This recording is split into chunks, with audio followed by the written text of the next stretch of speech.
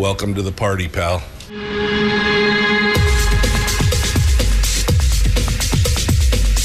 The Michael Dukes Show. The greed and the entitlement is astounding to me. What more could you want from a low-budget radio program? This is a dumpster fire. That was just BS. It is time to get a new perspective. We know just what you need, and we've got just the cure. Open wide and prepare for a steaming hot cup of freedom. I just don't fathom it. The Michael Dukes Show, streaming live across the world. Yeah, live around the world on the internet at michaeldukeshow.com and across the state of Alaska on this, your favorite radio station and or trans. Oh my gosh, I just looked at my beard is so poofy today. Hello, good morning. Welcome to the program, hour one of the Michael Dukes Show. Good morning and welcome to the 6 o'clock club. Wow. What a day. What a day. We are ready to go. We're rapidly running into the end of summer. It was so hot last night, and then this morning it was cold. It's like one of those things where it's like, oh, no sheets, no blankets. And then at, 2 o'clock this morning, I was like, where's my blanket, kind of thing. It's that wild swing time. And so welcome to it, and thanks for coming in and joining us. This is the Tuesday edition of the show, and that means today is the day that we're going to get down and get into some details on some things with Brad Keithley from Alaskans for Sustainable Budgets. And this morning we're going to talk about the new credit rating, the new bond rating that Alaska has achieved, and why it's actually being built on the backs of the death of the PFD. Does that make sense? Did that whole statement make sense? Why the death of the PFD is the foundation for the new bond rating. Also, why non-residents should contribute to the budget here in the state of Alaska, and why fiscal hawks, people who would like to see cuts to the university, should still be able to sit on the University of Alaska Board of Regents. And that doesn't seem to be the case right now of what's going on. So it is it's just another one of those beautiful days. Thank you for coming out and joining us. If you would like to be part of the program and join the mob, is this right? Mob of merry malcontents. They're calling themselves in the chat room this morning, the mob of merry malcontents. Good morning, all of you. That's an oxymoron, isn't it? Happy malcontents. I don't know. I think you could be happy while you're still pushing back against the establishment, but maybe that is an oxymoron. Anyway, you could join us all in the chat room this morning if you'd like to do so. We simulcast the radio show every morning on Facebook, YouTube, and Twitch. Did I just assume your emotion? I called you Mary. Did I just assume your emotion? Maybe you're sad. I don't know. Anyway, come on out and join us over there on Facebook. We have a good time every morning. Usually 50, 60 people in the chat rooms across the platforms, having a good time and enjoying each other's company, usually. So come on in and be part of that as well this morning. So that's the big thing. In hour two, we're going to talk with Chris Story this morning, who I don't know exactly what he's going to talk about, but he called me yesterday. He was all excited.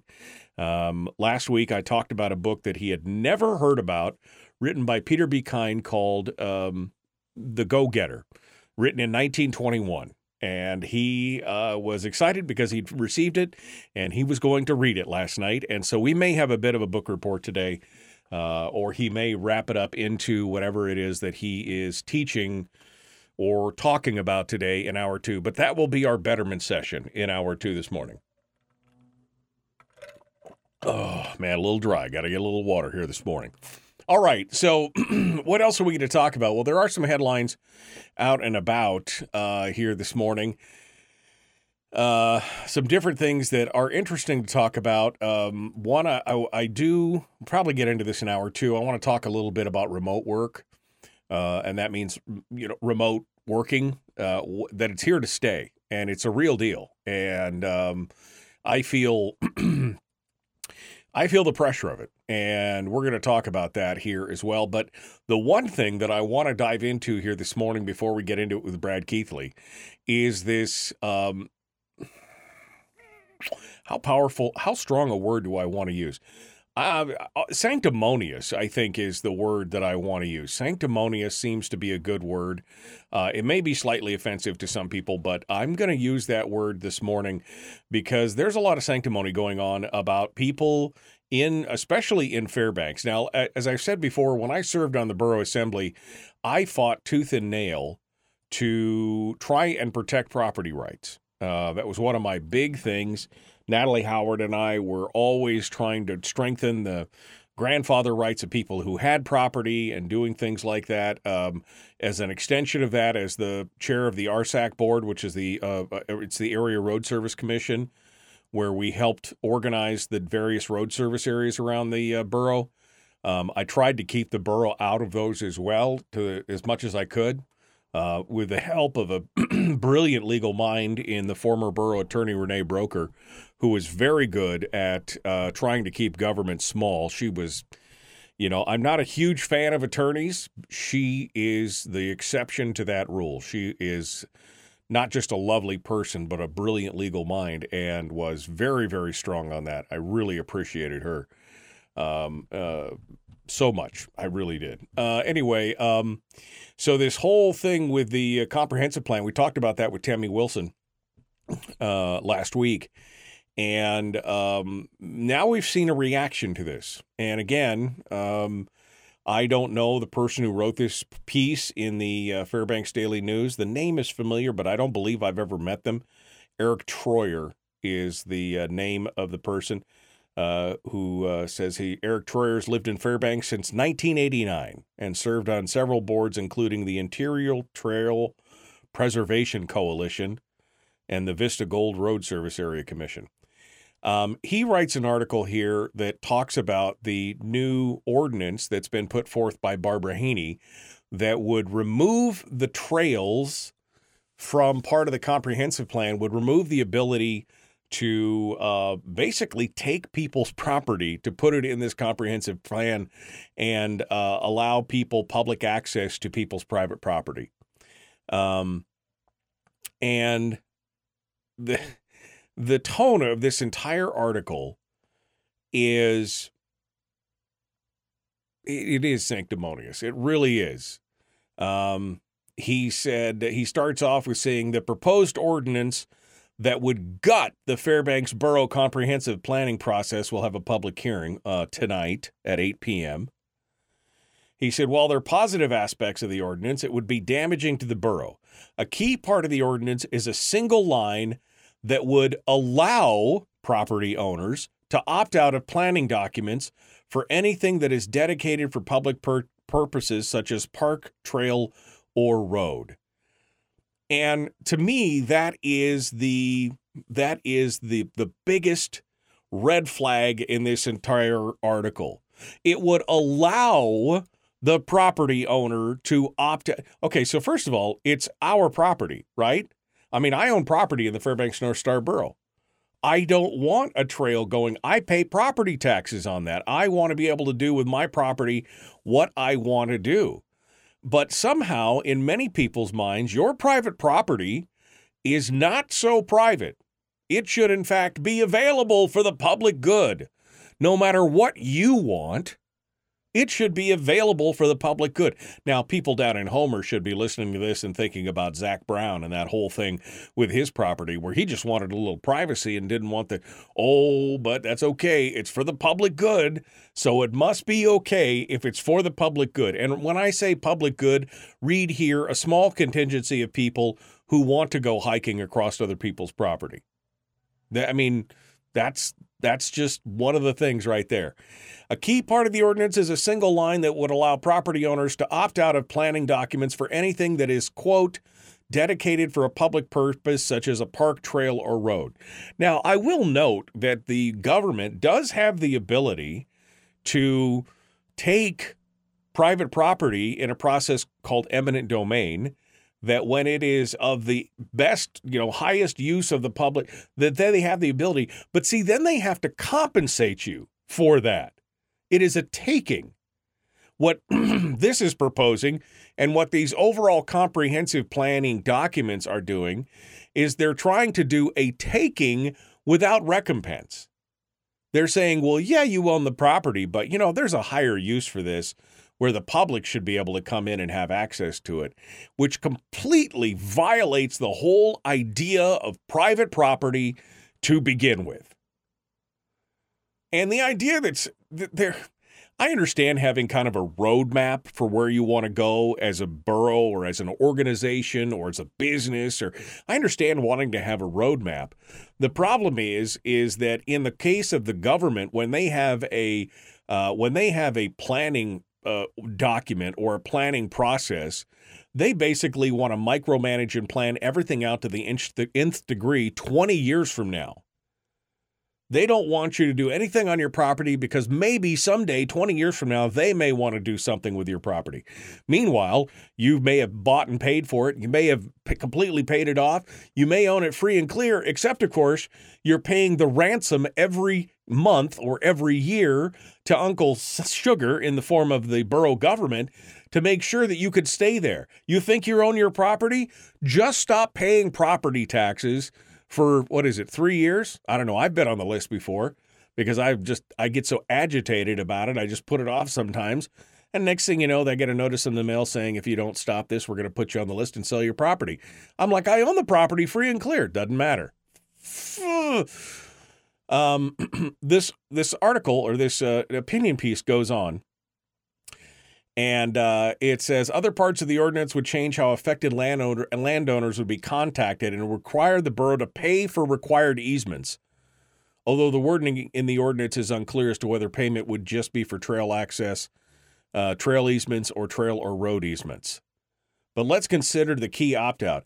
I'm certain if property owners can opt out at any time or only when a plan is being adopted. I'm uncertain, he says, if it's either any time or only when a plan is being adopted. In any case, the proposed ordinance would turn any comprehensive plan into an uncomprehensive plan. I'm so sorry about that. Boo freaking who. Theoretically, all landowners could opt out, making the planning process useless.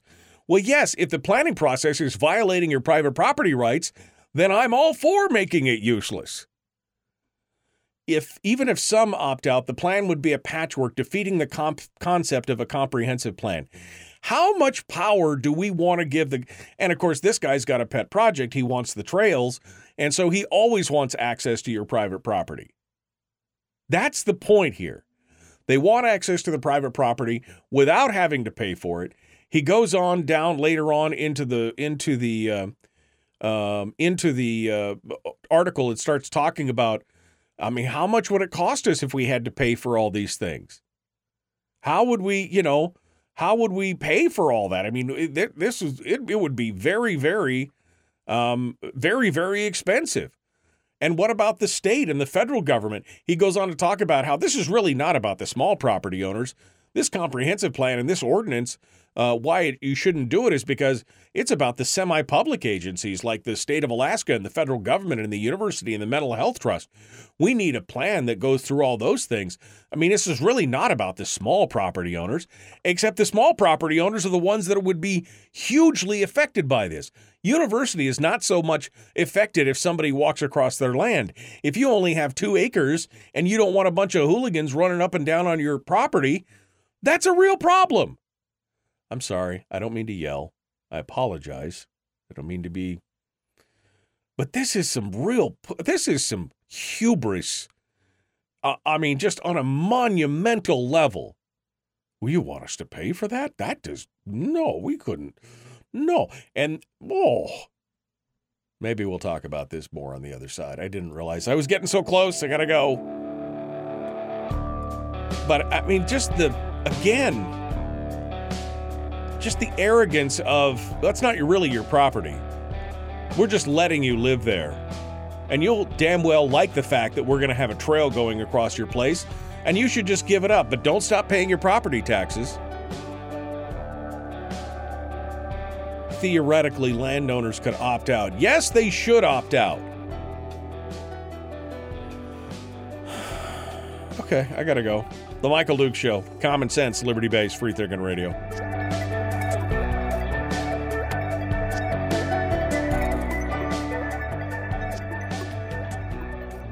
We're broadcasting live through a series of tubes. Allowing all of these entities to provide streaming stuff going on the internet. Well, it's kind of hard to explain. Sorry.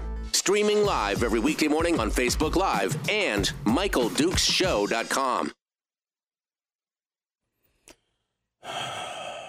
Got so mad I pushed the wrong button. Got so mad I was pushing the wrong button. These people, I swear to God. I mean, so sanctimonious. Well, we need all that for the comprehensive plan. We've got to have it because we've got to plan everybody. No, only if you're a narcissistic asshole do you have to do that kind of stuff. We have to plan everybody. No, you don't. People want to do what they want, as long as they're not hurting anybody and they're paying their taxes and they're doing all the things that you want to do. You do not need access to their property. If it's an easement across the edge of the trail for access to something, that's fine. But I mean, this plan, this comprehensive plan, especially when you're talking about things like the walking trail and a long trail and all this other kind of stuff. I mean, it is just astonishing that they're like, well, we need access to that. I mean, he goes into this whole thing about how, what if somebody tries to subdivide and the subdivision needs to be extended across state land to borough land, but if we have no comprehensive plan, he's acting like this whole thing just destroys a comprehensive plan. It doesn't.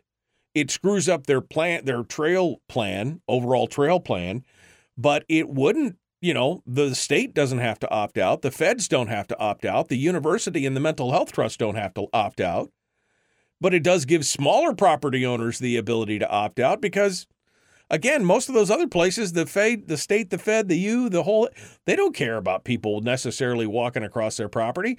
But if you've got an acre and a half somewhere and you don't want people wandering through the middle of your yard, which is where some of these trails are platted out, then yeah. And he's offended that they could be, I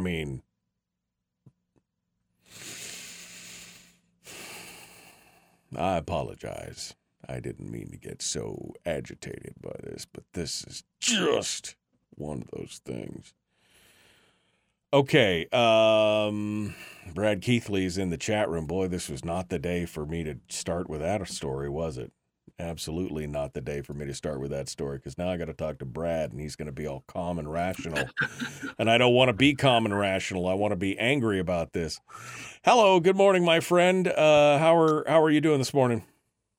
Is there a blood pressure monitor on your schedule on your scale there? No, not really. I mean, my blood pressure is extremely low, so it's good. I mean, I'm not this morning, I doubt. Yeah, well, no, I mean, generally speaking, it's super low. So maybe I reached the normal category at this point for people because usually my blood pressure is like 63 over 105 or something. So anyway, hi, Brad.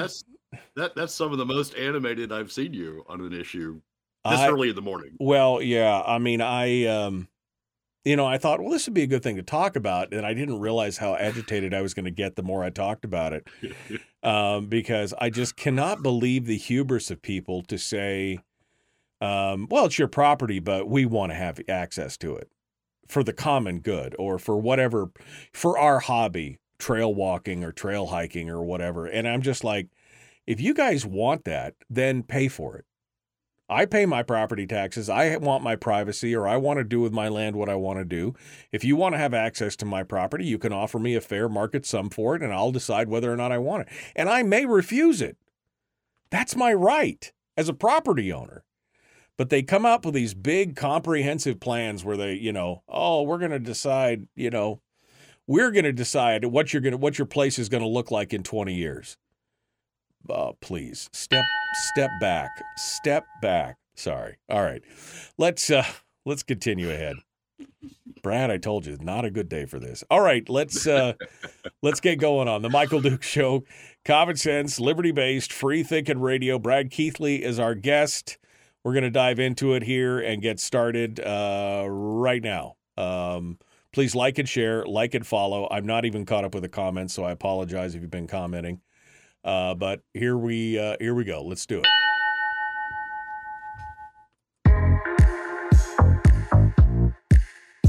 The Michael Duke Show. Not your daddy.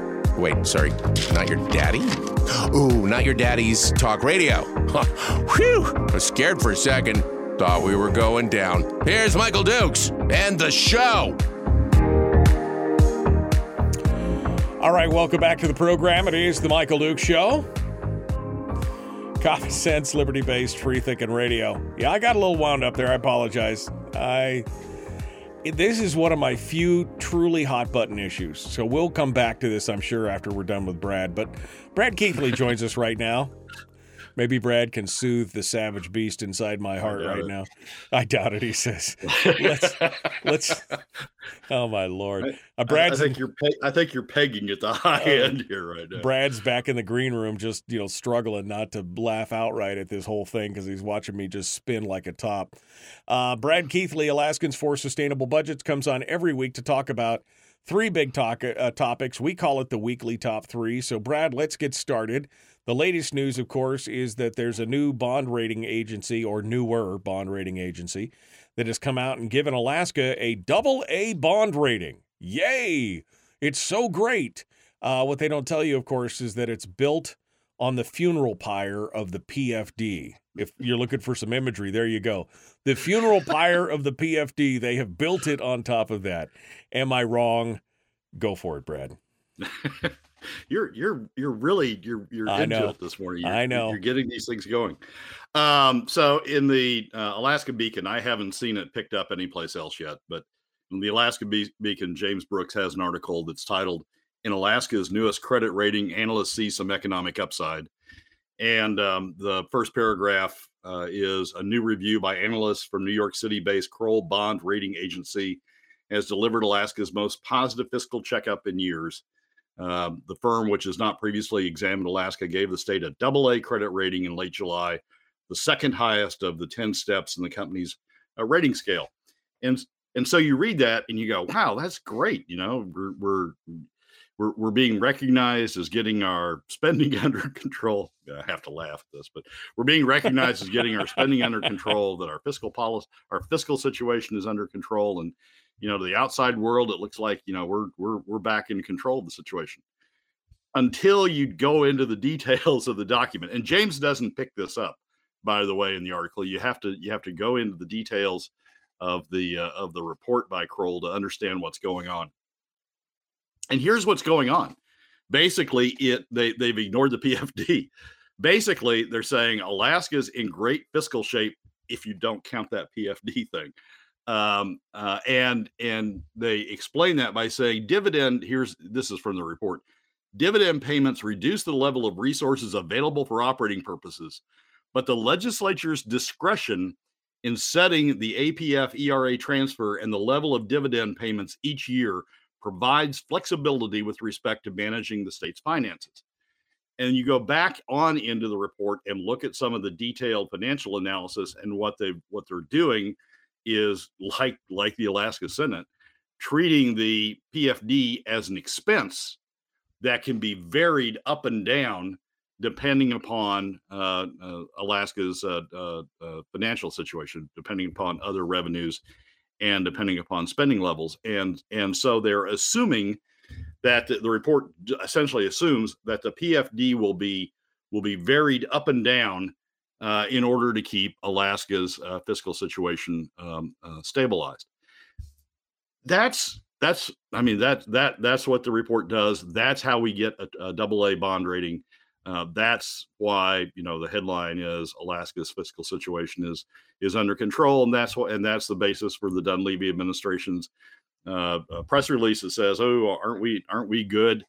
We have a AA bond rating now." Well, this is before you get into it and hold that thought, but this is what got me, was that the tone in this article and the tone of the press release and the tone of the quote in it is like the administration is looking for kudos for cutting the dividend. That's really what when you read What was the quote? Governor Mike Dunleavy and Department of Revenue Commissioner Adam Crum called the report an upgrade from prior ratings done by the firm, Crum adding that it's a significant achievement and a win for the state. You just cut the PFD by 2/3, and it's a significant achievement and win for the... What happened to Standing Tall? What happened to Standing Tall is what I want to know. I'm sorry, Brad. Again, nope. Sorry.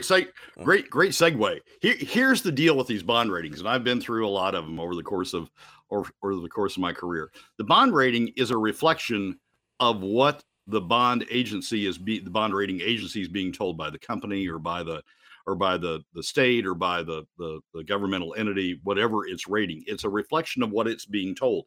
It doesn't make up these numbers. It doesn't make up these statements about how the state or the company treats certain revenue items. It doesn't make up the financials that go in the back end of the report that are the detail behind the report. It takes what's provided by the state and uses that then to analyze, to run it through its criteria and analyze whether the entity meets certain rating criteria.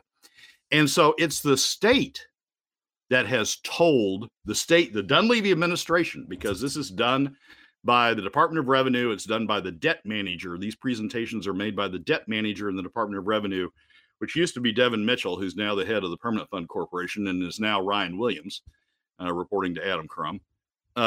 These presentations are made by the debt manager, and it's the administration's debt manager, the Dunleavy administration's debt manager, that is telling the rating agency the PFD can be used like an accordion. It can be collapsed in order to keep the revenue stable or keep the bottom line stable, or it can be expanded. Don't really talk about it being expanded, but it's the debt manager that's explaining these things and providing the numbers to the bond rating agency. So while the Dunleavy administration, when it comes out with its annual budget, and OMB publishes the annual budget, while the Dunleavy administration in those documents drops the PFD to the bottom line and drops the PFD out of the calculation of expenses and treats it separately, as it should, as a designated revenue source, designated for the permanent fund dividend.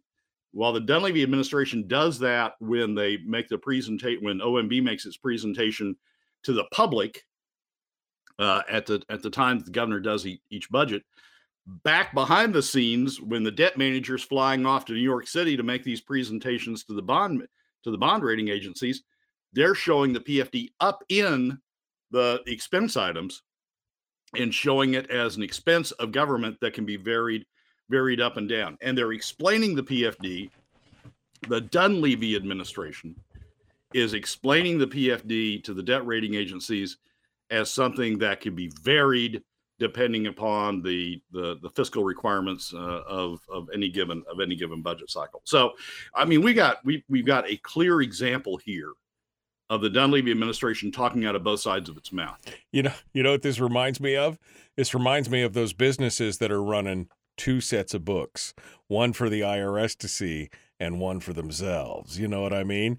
That's the thing. They're treating it as one way when they're over here, and when they're coming to the public, they're treating it the other way over here. I'm your hero. I'm defending it. Look, I've kept it out. And over here, they're like, oh no, suckers, we're using it as a slush fund to do whatever. That's what it reminds me of.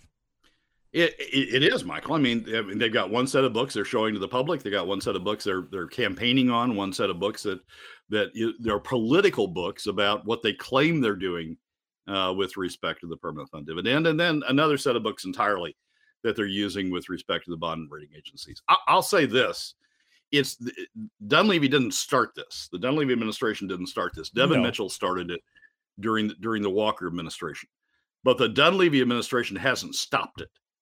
And hasn't changed it to reflect the principles, the fiscal principles that he ran on his first time, the fiscal principles he ran on the second time, and the fiscal principles he talks about when he brings the annual budget forward in December. One more thing to be disappointed about. All right. Number 2, we finished a little bit early with number 1, unless you got something else to say on it. So let's go on to number 2. Why should outsiders, why should non-residents, why should they be involved in state budgets? Why should they have to pay a kick? You're going to tell us what's going on here. So the article that triggered this is, again, in the Alaska Beacon. It's by Yerith Rosen. The headline is "Workforce Shortages Could Sabotage Anchorage and Alaska Economic Opportunities," report says. And it's the report, they're reporting on the report by Bill Popp at last week's Alaska Anchorage Economic Development Corporation and annual presentation of its 3-year Alaska 3-year outlook. And it's talking about here it is. It's talking about the Anchorage workforce and the Alaska workforce, and raising issues about whether those workforces are adequate to meet the job opportunities, the growing job opportunities that are out there. And there was one piece in this that I just found fascinating, and we'll want to talk about more after the break. But here's the paragraph that I found fascinating. It says, in Anchorage, 1 out of every 4 jobs are held by people who do not live in the city. That includes 12%. So that's 25%, right? That includes 12% of Anchorage job holders who are commuters from elsewhere in Alaska, mostly the outlying Mat-Su borough. And 13% of the Anchorage workforce of job holders who are non-Alaskans, traveling here for shift work or seasonal work, or who never come to Alaska at all because they are working remotely from elsewhere. That's a huge number. 13% of the Anchorage workforce. He's not talking about the state workforce. He's talking about the Anchorage workforce, which is, where people live.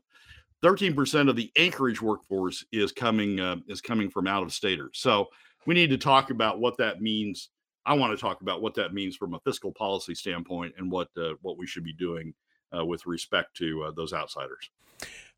This is a fascinating topic, in part because part of it touches on something I'm going to touch on later on in the show, which is this remote working thing. But you're right. Even if you're remote working, you have to contribute in some way. It's going to be an interesting discussion. Brad Keithley is our guest, Alaskans for Sustainable Budgets. We're going to continue with him here in just a moment. Don't go anywhere. We'll be back in just a moment. The Michael Duke Show, common sense, liberty-based, free-thinking radio. We'll return right after this.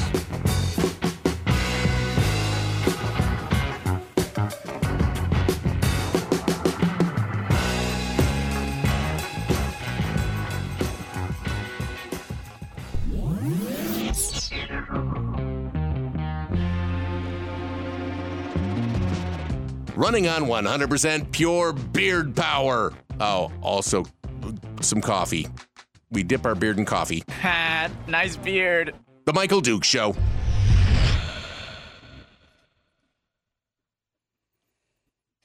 I always find it ironic, somebody like Bill Popp, and Bill Popp, by the way, now resigned from AEDC and running for Anchorage mayor. Just another example of shuffling government bureaucrats, because AEDC, although they call it a nonprofit, it's almost completely funded by the city. This is a city funded, just like all the economic development corps around the state are pretty much almost exclusively funded by either the boroughs, the cities, or some kind of federal grant where they're in there. They're doing studies and making money on the Alaska study industry kind of docket for all these different things. And now he's going to go in and make Anchorage great again, or whatever he's going to do. But this is some serious irony here, Brad. Well, yeah. Maybe he's setting his. Maybe this report was nothing more than setting his the tone of his upcoming campaign, if that's indeed what he does. I mean, that's what the rumors are. I don't think he's announced yet. No, but I mean, it's in the public. He hasn't made the official announcement, but he's out asking for money. And even after this luncheon, he was telling people that he was running for mayor. So, I mean, it's made the papers and everything else. So he hasn't made the official announcement, but I guarantee you it's coming. Well, the announcement then his platform is going to be, I'm going to make Anchorage great again. I'm going to bring all these jobs back for Alaskans. I mean, it is true. We're on a rising tide here in terms of jobs in Alaska, and we're on a rising tide in terms of jobs on the North Slope. I mean, if Willow and Pika go forward, there's going to be a tremendous amount of work up on the North Slope and a tremendous amount of kickoff work that goes on in town and in other parts of the state.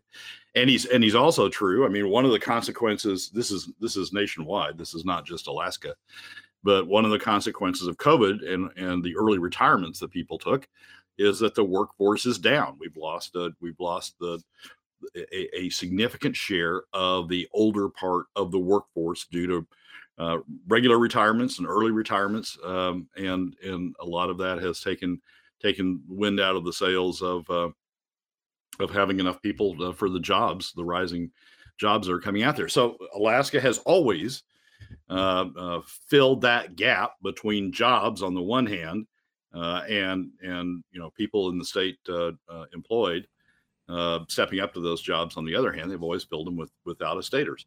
This seems to be, to me, a particularly high number as we have the rising tide of jobs and the dropping in the workforce. The gap seems to be growing, and this seems to be a big number of jobs. And this is just in Anchorage. I mean, this is just so this isn't reflecting North Slope jobs at all, which I would guess, if this is what's going on in Anchorage, I would guess we're having the same sort of gap show up on the slope, and we're having the same sort of influx. We're going to be having the same sort of influx of outsiders coming in to fill the jobs on the slope as Pika and Willow gear up. Yeah. Well, and of course, COVID had a lot of impacts. I've had a lot of discussions about this. Many of my clients in the radio world, advertising clients, are all basically stating the same thing. They don't have enough qualified employees. They don't have enough people who will show up to work. They don't have enough people who want to stay on the job. COVID had some real ramifications. My speculation, and this is a complete and total sidebar from what Brad has been talking about, but I'll get his take on this. My speculation is that COVID and all the fear mongering that went around COVID, the fear porn that you saw coming out of the TV and out of the radio all the time, made people really face their own mortality, and it kind of changed their mindset from keeping up with the Joneses or having the next nice thing to people were afraid, and now they value memories over stuff. They value making memories and doing things and spending time doing the things that they love versus being in a cage for 8 hours a day or 40 or 50 or 60 hours a week. And so I think a lot of them are just basically doing the bare minimum just to get by so they can enjoy experiences and things like that. I think that's been one of the fundamental changes. That very well could be, Michael. I mean, the numbers that I've seen, and I've seen more numbers at a national level than I have at the state level, to be honest. But the numbers I've seen are showing the early retirements really has been a big driver in the reduction in the workforce. I mean, what happens when you have early retirements is people in the middle bracket, people halfway through their career move up, and then people in the lower, people who are just starting their career move up to what was previously the filled by the middle bracket. And so you don't have that initial workforce, young workforce able to go into service or available to go into service jobs. They've moved up. Right. No, it's interesting. We'll see what comes of it. Okay, we're going to continue with number 2 here. Brad Keithley is our guest. Alaskans for Sustainable Budgets, The Michael Duke Show, Common Sense, Liberty Base, Free Thinking Radio. Like and share, like and follow. Here we go.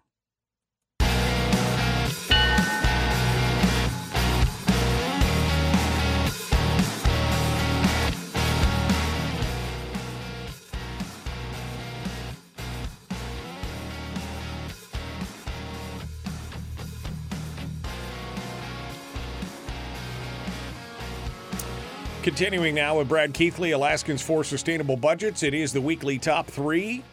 We were into number 2, talking about it a bit here, which is the out-of-state workforce makes up a big part of Alaska. We were talking about Anchorage. 13% of the overall workforce in Anchorage is out-of-state workers, and whether that means they fly up, they're seasonal, or even remote workers, it's a big problem in a lot of ways. Brad, give me your thoughts on this. Well, it's a big issue. I mean, it's good to have jobs. It's good to have the jobs in Anchorage. It's good for those jobs to be available.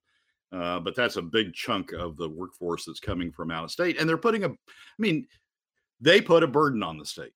They drive on roads. They demand government services, or they expect government services while they're here. There is a burden that's put on the state by out of state workforce, and they ought to contribute to the costs of government. In every other state that uses either a sales tax or an income tax as part of the state revenue scheme, non-residents contribute to the costs of state government, and it reduces the burden on in-state, on residents, when non-residents pay a chunk of the cost of government. They expand the cost of government a little bit, but they pay a share of the cost of government when the state either has a sales tax or an income tax. In Alaska, we don't do that. In Alaska, all of the burden at a personal level is being put on middle and lower income Alaska families by using PFD cuts. All of the burden is on Alaska residents. Non-residents at the state level, non-residents aren't contributing to the cost of government. And that's a big percentage. 13% of the workforce in Anchorage is coming from out of state. When ICER did the 2016 study, they estimated, based upon the numbers then, that 7 to 15% of the cost of state government could be, depending upon which revenue source you use, whether you use sales taxes or income taxes, a flat rate income tax or a progressive rate income tax, that 7 to 15% of the costs of state government could be borne by non-residents. And that reduces, keep in mind, that reduces the share of government that then has to be paid for by the remaining Alaskans. Put another way, Alaskans using the PFD only, Alaskans are paying 7 to 15% more than they otherwise would if we had non-residents in contributing a share of the cost of government. So when you have, if that number were only 2% or 3%, maybe you would say, oh, it's too small to mess with. It's too small to worry about. Let's not gear fiscal policy around trying to go after those dollars. But when you've got 13% of the largest city in the state's workforce, half the state's population, when you've got 13% coming from out of state, that's something you think about. I mean, how are you going to get them to contribute a proportionate share of the cost of government? One other factor that always really gets me going on this issue: these people are paying, if they come from income tax states or sales tax states, these people are paying taxes to their local state government. If they're coming from income tax states, they're paying tax in that state, in their state of residence. They're paying tax on the income they're earning in Alaska. But that revenue is going to help the state that they come from. Oklahoma, I have friends in Oklahoma who come up and work in Alaska. They pay Oklahoma state income tax on the income they get in Alaska. That goes to help the state of Oklahoma. If we taxed it in Alaska at whatever rate we set, if we taxed it and tax the Alaska share of their income in Alaska, it would go to benefit Alaska, where they've earned that income, and it would be deducted from their tax obligation in Oklahoma. They wouldn't pay tax twice. There'd be an allocation between the two. But Oklahoma is saying, hey, if Alaska isn't going to tax it, great for us. We'll tax it, and we'll take that additional revenue in and help reduce the burden on Oklahoma residents by getting Alaska essentially to contribute a part of it. So this is a screwed up fiscal situation we've gotten ourselves into, and it's the consequence of doing whatever we can to avoid taxing the top 20%, right? By pushing the burden to middle and lower income Alaska families through using PFD cuts, and the non-residents, 13% of the Anchorage workforce, the non-residents are getting a free ride as a result of that policy. It's wrong. It's bad. It's putting an undue burden on Alaska residents that shouldn't be there. And they're not necessarily getting a free ride because a lot of them are paying taxes in their home state, so they're still paying it. And why would they care whether it goes to Oklahoma or goes to Alaska if it's essentially the same one way or the other? It doesn't, I don't think it would matter necessarily to them. And it's a significant chunk. In fact, I think if I remember correctly, you one time actually ran the numbers on how much money is lost through that. And if I recall correctly, it was $200 or $300 million. Am I remembering that correctly? No, that's using the old ICER numbers of 7 to 15%. The 2016 study numbers of 7 to 15%. Hammond used a figure of 25%. And we may be getting back to the days of 25%. When you look at the slope, so what happens when we have activity on the slope, construction activity on the slope, is we import a lot of workers because those workers have sort of dissipated. They've gone into the economy. They've left the state. They've done something elsewhere in the economy. They've done something when slope activity comes down. So when slope activity ramps back up, we typically have met that gap by bringing in out-of-state workers. So the 13, I'm going to guess that the 13% that Pop's talking about in the Anchorage workforce is sort of the low end of what we're seeing statewide when you count in the activity on the slope. And using the ICER numbers from 2016 may be understating the amount of revenue that we're missing, the amount of overburden that we're putting on Alaska residents because we're not getting a contribution from non-residents. So would you quickly here, would you suggest just a non-resident tax, or would you suggest a tax that would, or would you suggest a tax that would have an exemption for in-state residents? I mean, what do you think? So Matt Berman from ICER came up with an excellent analysis of how to deal with this situation in a piece he did for the ADN earlier this year. And basically what he does is convert the PFD into an income tax credit, and says if you can use your PFD as an income tax credit. So if you have an income tax obligation of, just to pick numbers to make sense, $100, and you have a PFD of $50, then you can use the PFD as a credit against your income tax, your income tax obligation. And the break point is somewhere around $250,000. Those below $250,000, if you use a flat tax, those below $250,000 wouldn't pay an income tax at all. Those above would contribute something of an income tax, and it would have the effect then of, since non-residents don't have a PFD, it would have the effect then of putting the tax burden, a bigger share, frankly, of the tax burden over on non-residents. All right, let's move on to number 3. Why can't fiscal hawks be part of the University Board of Regents? We just saw Tuckerman Babcock after 2 months throw in the towel because he said it takes too much of his time. I don't know if there's a code in there or something for it, but it looks like whatever's happening, they do not want anybody who's looking for efficiencies or any kind of cuts to the university to be part of the Board of Regents, Brad. Yeah, so Tuckerman's the second one who Dunleavy's appointed, who is going through this situation, and it's concerning. Bethany Markham was the first. Bethany Markham was named by the Dunleavy to the board. She was not confirmed by the legislature, and now Tuckerman, who was appointed by Dunleavy to the board, is just backing out before he goes into the confirmation process. And this is from the Alaska Beacon's article on discussing Tuckerman's decision. It says some legislators say they thought Babcock's confirmation would be unlikely. He was a supporter of Dunleavy's deep cuts to the university budget in 2019, among the reasons legislators cited when they rejected Bethany Markham for the same role.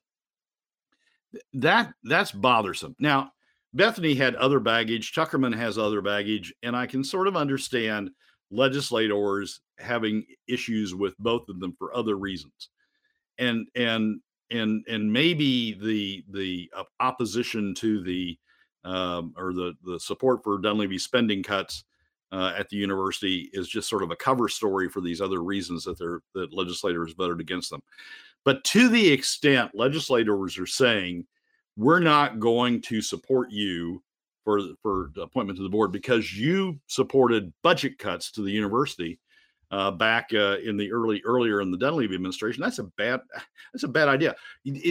Basically they're saying the only people we're going to support to go on the university board or university cheerleaders, people who want to see all that spending stay at the university, people who are not looking for cuts, people who are not looking for efficiencies, people who are not asking hard questions about university spending. We don't want those people on the board.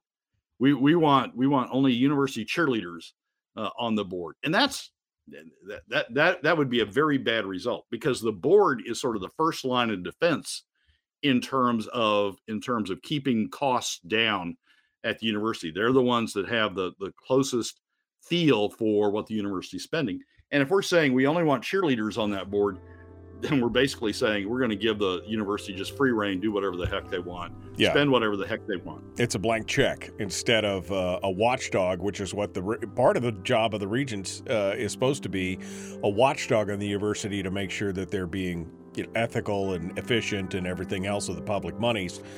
And if all they're going to get is people who are hype, rah, rah, all you're going to get is more and more and more to the university. Brad Keithley, Alaskans for Sustainable Budgets. Brad, thank you so much for coming on board and joining us this morning. We appreciate it. Thanks Michael, for coming. As always, thanks for having me. We love having you on. All right, folks, we're up against the break. We got more coming up. Don't go anywhere. The Michael Duke Show continues. Common sense, liberty-based, free-thinking radio. Hour 2, dead ahead.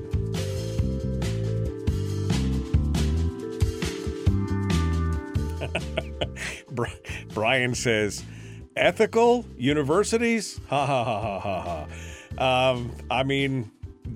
There's an argument there for that, but that's part of what the regents are supposed to do, right? They're supposed to make sure that everything is run. And they've become bastions of bigger, stronger government. As long as they get their kick, it doesn't matter what else is going on, Brad.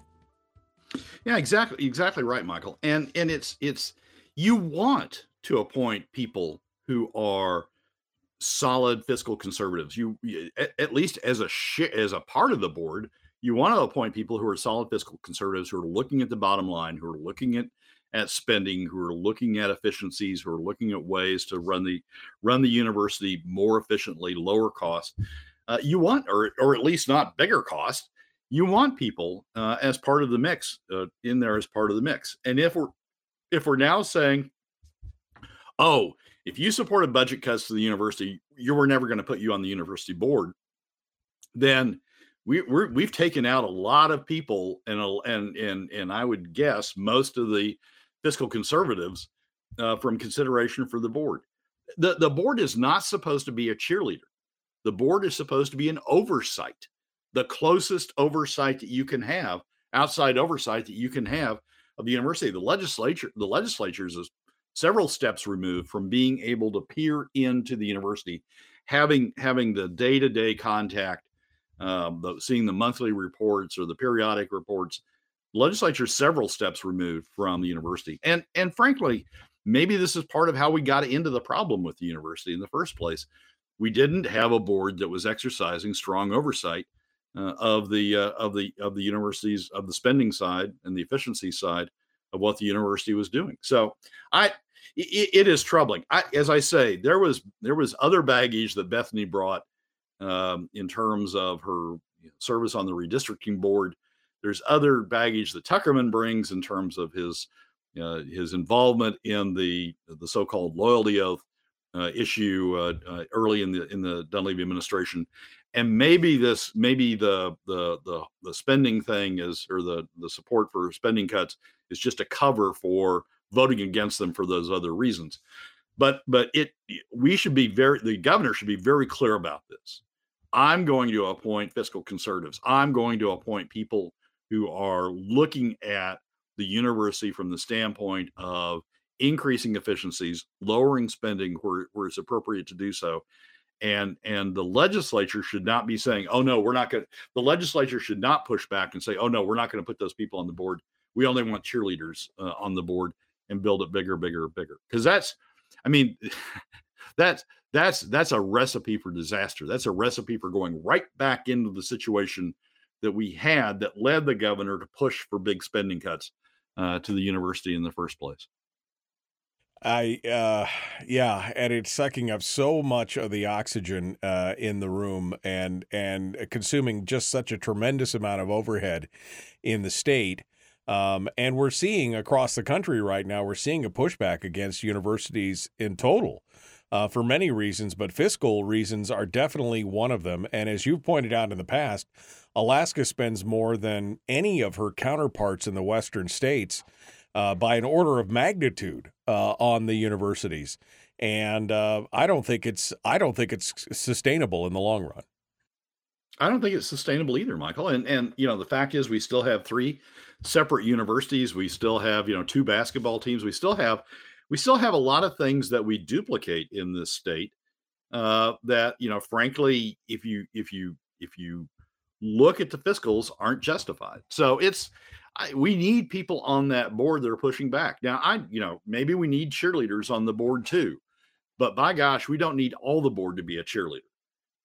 We need people who are pushing back and at least can identify where those efficiencies are and at least help legislators who are interested in finding those efficiencies and finding those spending cuts, at least are positioned to be able to help the legislators and the administration do that. If we don't have those sorts of people on the board, at least part of the board, then we're just, we're gonna rebuild this behemoth again and run ourselves into another issue down the road.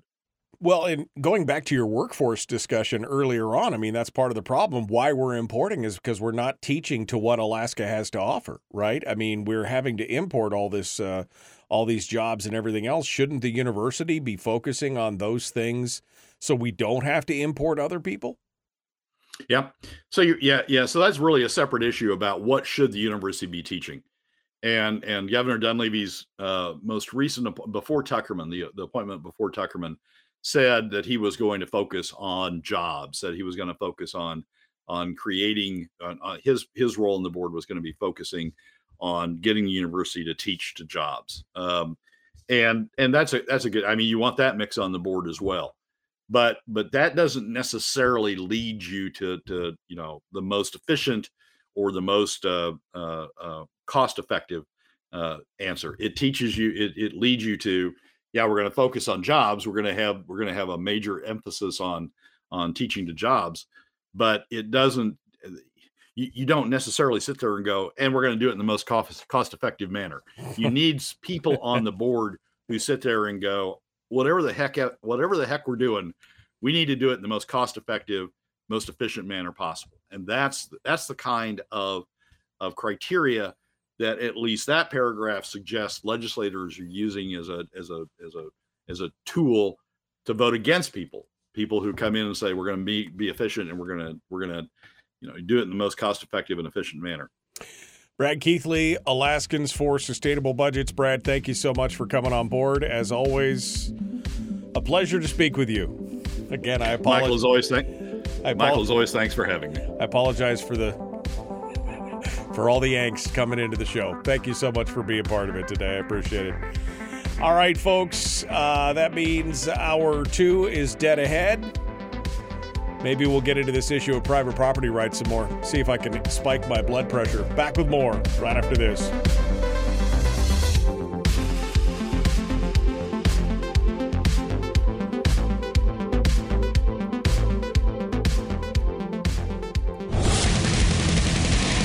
Whoa, buddy. Put that thing back in its holster. We haven't gone anywhere. I don't understand. Check out the MichaelDukesShow.com for information on how to get access to the podcast. Welcome to the party, pal.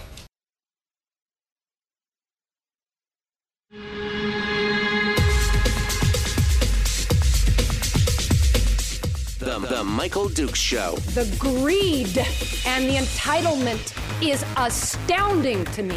What more could you want from a low-budget radio program? This is a dumpster fire. That was just BS. It is time to get a new perspective. We know just what you need, and we've got just the cure. Open wide and prepare for a steaming hot cup of freedom. I just don't fathom it. The Michael Dukes Show, streaming live across the world. Live around the world on the internet at michaeldukeshow.com, where you'll find links to the audio-only stream, the podcasts, and, of course, social media sites where we simulcast the radio show each and every morning here on the big show. And, of course, live around the state of Alaska on this, your favorite radio station, and or FM translator. Good morning, my friends. Welcome to hour 2 of this beautiful Tuesday. We just finished up with Brad Keithley from Alaskans for Sustainable Budgets. He came in with us to share and to talk about some things which I think are very, very important.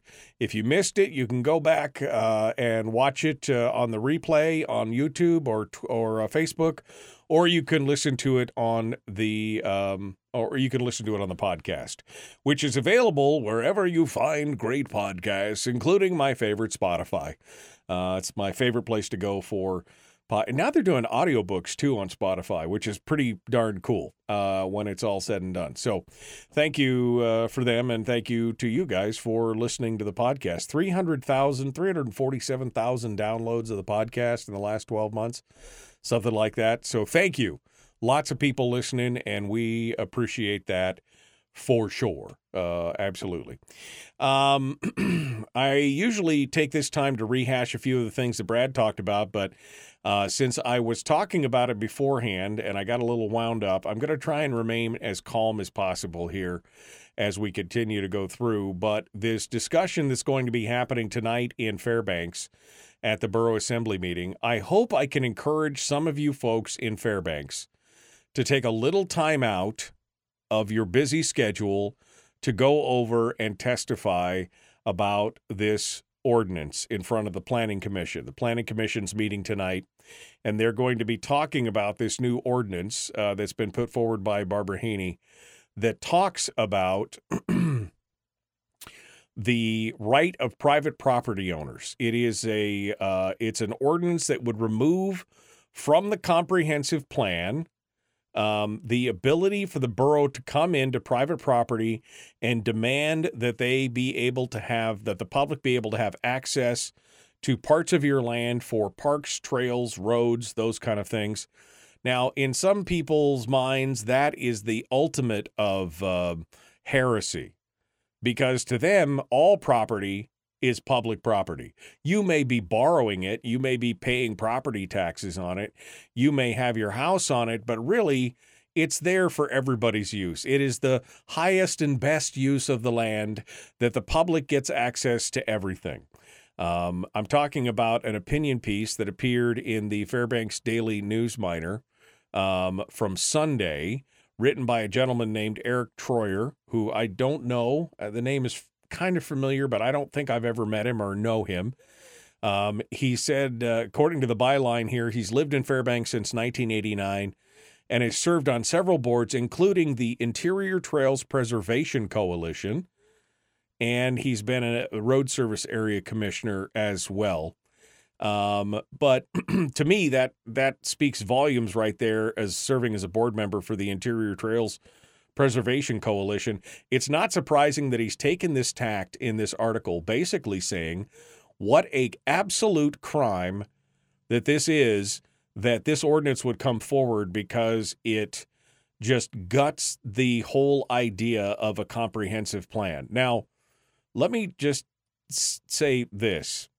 I think that the idea that somehow some committee, whether it's bureaucrats or politicians or really just plain old ordinary folk, that some committee can somehow, some way decide what the borough is going to look like in 20 years from today, can somehow prognosticate what's going to be good on this stuff down the road is the height of hubris, right? It is arrogance in total when you see things like this. Eric's problem with this whole ordinance, and he lines it out pretty early on in the article, he said there are positive aspects of the ordinance, but overall it would be damaging to the borough. A key part of the ordinance is a single line that would allow, this is the thing, it would allow property owners to opt out of planning documents for anything that is to be, quote, dedicated for public purposes, such as a park, trail, or road. To which I say, yes, private property owners should have the ability to opt out of things dedicated, like parks, a park on your property. What if you own 40 acres somewhere that's got a nice piece that runs up next to a road somewhere, and they're like, oh, we've decided that this would be such a nice park, and we're just going to take it from you. We're just going to take it from you. Or worse yet, we're just going to put a park there, and you still own it, but it's a park, and now you have to do it. Or a trail that runs through your property, or a road. Now, there are road easements that you acknowledge when you get a piece of property or you deed a piece of property. There are road easements in some of these pieces. We understand that. That's part of the understanding. But the idea that somehow this comprehensive plan that is going to plan out all of our lives down the road. Now, remember, this is the same batch of people that at one point when I was on the borough assembly was putting forward a plan that would basically remove all parking from downtown and wanted to put people up. One of the plans was to create a multi-story dwelling like a skyscraper in downtown Fairbanks where they wanted everybody to live in the one area and everybody to walk everywhere and do all this kind of stuff. I mean, there is an ideology that is baked into a lot of this planning for cities and boroughs and comprehensive plans that is just, I think, antithetical to the spirit of who Alaskans are. I fundamentally believe that at the base of my core. This guy is going on and on about how this would just wreck things for people, that, oh, it wouldn't be good, that somehow your private property, not allowing the government to basically come in and take your private property without compensation, without any fervor or anything else, that would be just that would be the height of horribleness for that to happen. He goes on to say other parts of the ordinance would change how affected landowners would be contacted and would require the borough to pay for easements. So, like, that's a bad thing. Like, if you're going to have a taking on your property, that the borough would be required to compensate you for that taking. Gasp that would happen. But he goes back again to the key part of the ordinance, the part where it says that all property owners could opt out of planning documents. He says, I'm uncertain if property owners can opt out at any time or only when a new plan is adopted. Either way. I mean, if it was me and I still own property in the borough, and I would, if this plan went into effect, I would immediately say, yes, I'd like to opt out of any comprehensive plan. Not that my property is in danger of being part of it that I'm aware of, but yeah, I would do that because it's my damn property. It's not yours. You don't pay the property taxes on it. Your kids didn't skin their knees in your yard. You didn't have your goats and your chickens running around doing things. You don't have family memories and fun times and hard times and everything else there on your property that you've paid for with blood, sweat, and tears. So yeah, I would opt out. Anyway, he says, the proposed ordinance would turn any comprehensive plan into an uncomprehensive plan. Theoretically, all landowners could opt out, making the planning process useless. Even if some opt in, the plan would be a patchwork, defeating the concept of a comprehensive plan. Wait, what? You mean not everybody wants to go along with your kumbaya, communal, kind of centralized planning, socialist centralized planning vision? I don't usually like to throw the word socialism or communism out there, but this smacks very much of Soviet central planning. This idea that, because you don't want to participate, it's going to basically blow the whole plan. And what we need government to come down with its jackbooted force and basically make you do all these things with your property that you don't want to do for the public good, because it's a comprehensive plan. The ordinance has been submitted again by Assemblywoman Barbara Haney. He goes on to say, I'm sure she's just trying to respond to concerns of property owners who feel they shouldn't be told what to do with their property or feel that they haven't been properly contacted. I appreciate it, but her solution does far too much damage. Well, does far too much damage by protecting property.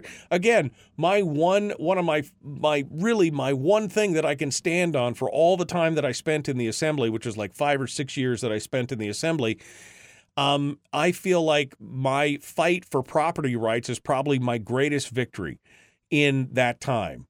Because again, government always wants to tell you, bureaucrats and politicians always want to tell you what you can do with your property. He goes on to talk about how the problem with this is that her ordinance would affect all property owners in the borough. The largest landholders are public or semi-public agencies like the state of Alaska, the federal government, the University of Alaska, and the Mental Health Trust. And he goes on to say about how he's intimating basically that they would be opting out,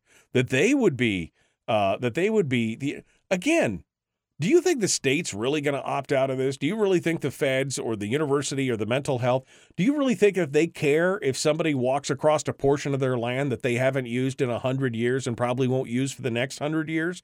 Do you think that they really care about that? This is about protecting small, private property owners. That's what this is about.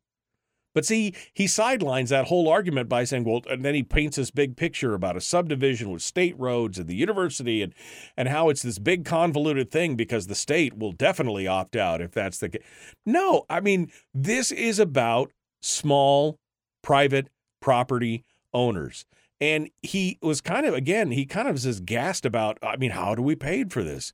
How do we, He says one aspect would require that the borough pay for dedicated easements required by the comprehensive plan. According to the planning department, people have not complained about not getting paid for easements.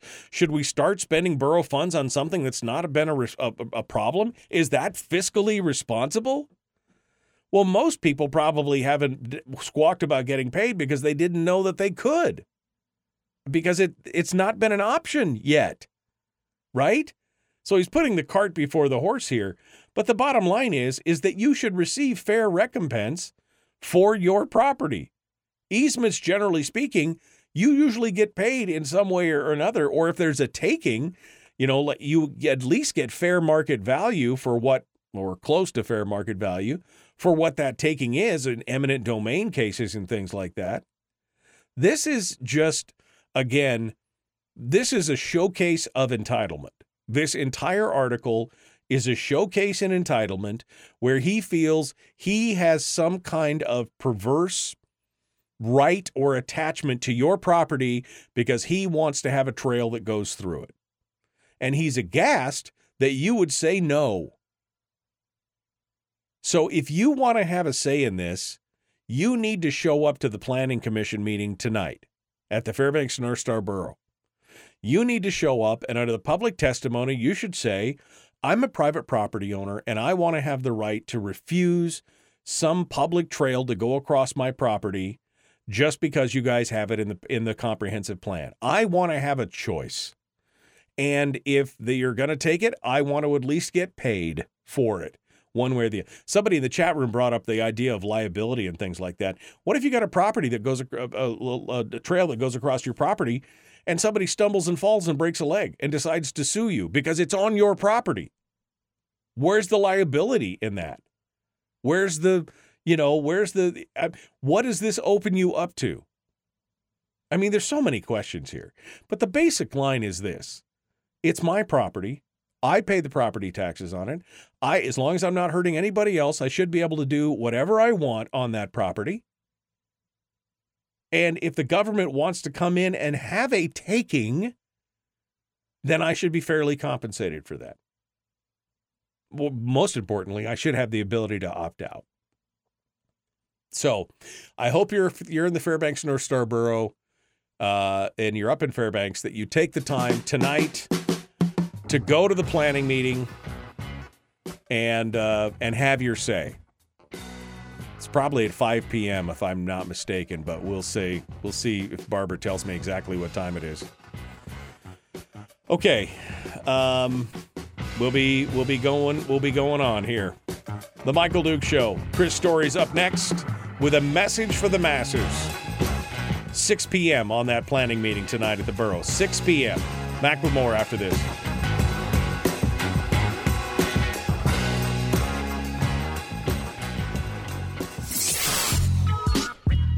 What is that? Common sense. Regularly heard on American radio. Michael Duke Show. Radio.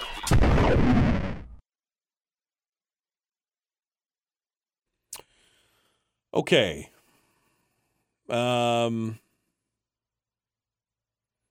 Pretty sure this violates the section of the Fifth Amendment for if there's no compensation, need to check.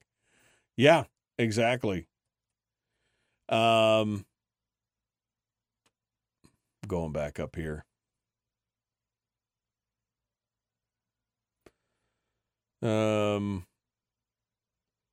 Fairbanks has gone full socialist, said Jeannie. Yeah. No, I mean, this is what it sounds like. I mean, this kind of entitlement in this piece, this article, this kind of entitlement, I mean, how can it not be, full socialism? I don't usually throw that word around. I know a lot of people do. If somebody's on the left, they must be a communist. I don't normally throw that thing around, but when you watch these presentations for these planning commissions and these comprehensive plans and everything else, when you get these city planners in there and stuff like that, they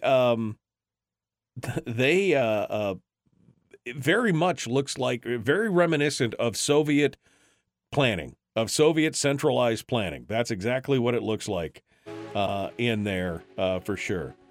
All right, let's get Chris Story, see if we can get him on the phone here and get things squared away this morning on the broadcast. Look at that. There we go.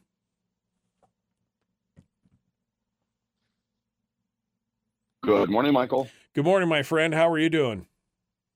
Doing well. I'm on top of the world. On top of the world.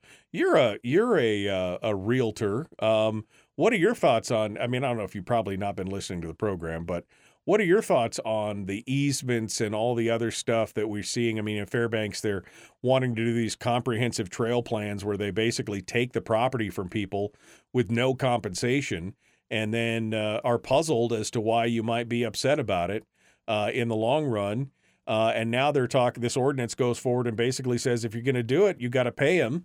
And if not, they have the ability to opt out. What are your thoughts on that as a realtor?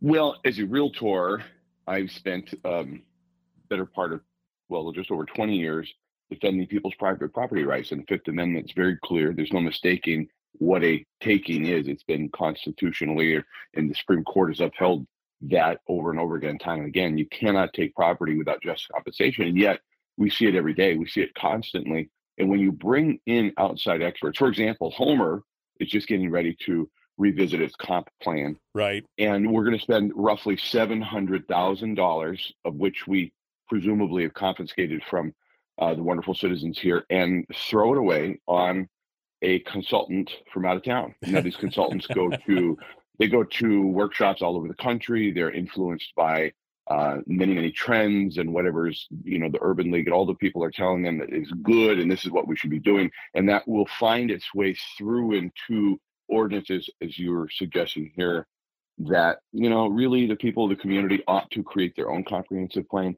About 14 years ago, I was on the comp plan review here in Homer, and they brought in, again, an expert out of town person with a briefcase, because that's what we need, because we're too stupid to determine our own fate and outcome and trail systems and footpaths, and we can't figure that out for ourselves. And I sat through a few meetings, and I was like, man, I can't do it. Please don't put my name on this document. I want nothing to do with this. I'm out. And that was a shame, and that I shouldn't have done that. I should have stuck it out and gutted it out and just tried to make the difference there. But it was pretty obvious what was happening. We were rubes being steered by an out-of-town expert with a briefcase, and we were there just said, look, we involve the community. Yeah, no, I mean, this is not just a Fairbanks issue. I mean, you guys had your own issue down there. Zach Brown had a problem with a trail that was trying to go through his property, and of course, with his notoriety, it just led an extra edge of problems to it, and he couldn't even get that stopped. I mean, this is not just a Fairbanks problem.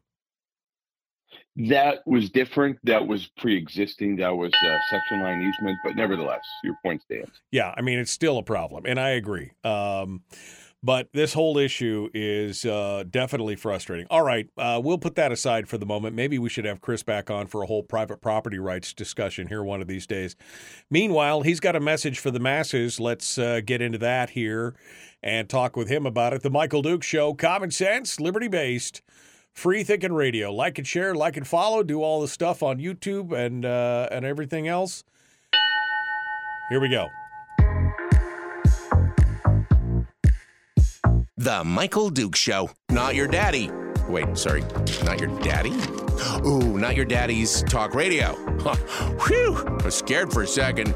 Thought we were going down. Here's Michael Dukes and the show. Yep. Michael Dukes of the show. That's me, the Michael Dukes Show. Welcome to it. We're continuing hour 2. We bring on our sage of wisdom, our guru of positivity, the Baron of Betterment. He is Chris Story. I was trying to think of something else that rhymed. The Baron of Betterment, the guru of positivity, the Prince of PMA. It is Chris Story. Hello, my friend. How are you? I love it all. That's wonderful. The Baron of, what was it, benevolence? No, the Baron Betterment. Betterment. Betterment. That's it. I love it. Okay. The Baron I love it. You're, I'd say you're the more benevolent of the two of us. So we'll give that title to you. Well, let's get into it. Chris has today, he has got a message for the masses. Chris, what is your message, my friend, for us here in the masses? What are you telling us? What's going on? I have to say, in this day of technology and technological advances, and sometimes it's scary, sometimes you wonder if the technology is going to end up eating you. However, once in a great while, technology wins and can really play a key role in your life. For example, last week, exactly at this moment in time, last week, you and I were talking on this great radio program, heard around the state of Alaska via technology, heard around the world via technology. You mentioned a simple book written in 1922 called The Go-Getter by Peter B. Kine. Before we'd even hung up, I'd already ordered a copy of it. I received it yesterday in the mail and have already read it now. And I'm just so grateful to you that you even mentioned. The book, again, is called The Go-Getter by Peter B. Kine, Kyne. And you were in shock that I had never read it, and I was in shock that I had never heard of it. And what's ironic is that the book called The Go-Giver, I have become friends with John David Mann, the co-author of that book, and interviewed him many times. And he's pre-read some of my manuscripts, and he's an amazing guy. And I just assumed that it was a riff on the concept of, or the statement that people say, oh, he's a real go-getter. And the concept of the go-giver is that, in other words, you give more than you take, and you'll end up getting more than you've given. It's sort of a riff on the notion we all know about the go-getter. Right. But where did that even come from, the idea of a go-getter? Well, it came from this guy. And Michael Dukes, you turned me on to the book. Whoa. And I have no commas in there. No commas in there. I'm not the grammatic guy. You know that. I'm not the king of grammar. But I loved it. It's such an incredible book. And it's a message to the masses. It literally is a message that written over 100 years ago, just over 100 years ago, 101 years ago. And the message is, be like an ant, carry more than your weight, never be deterred, go under, go through, go over, find a way, no matter what. It's a timeless little story. It's a parable. It's a little story that didn't need to be written. The guy who wrote it, Peter B. Kine, had written over 110 screenplays, 30 to 35 novels, and he did not need to write this little message. He did not need to leave his fingerprint in the world in this way. He'd already made it. He'd already made a fortune and would go on to make even more money through his other works. But this little tiny book, this little message, is something that any and everybody needs to hear. There's no excuses, no alibis accepted. You can do what you want to do. You can become who you want to become. And in fact, that's exactly who you'll become, is who you want to become. And nothing can stop you other than yourself. If you throw in the towel, that's the only thing that can stop you. The book left a lasting and indelible impression on me in so many ways.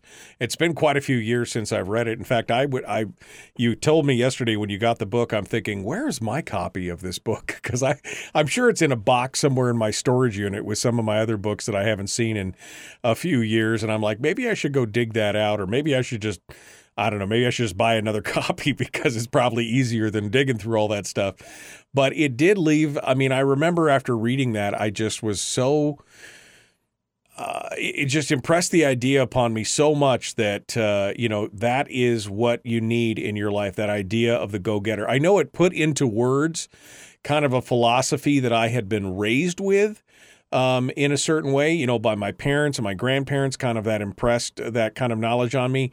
But the book put it in such a way, and in, like you said, in a parable form, which I find easy to consume in a lot of things. But it really left a mark on me, and I really thought, and it's such a small read, it's like 63 pages or something.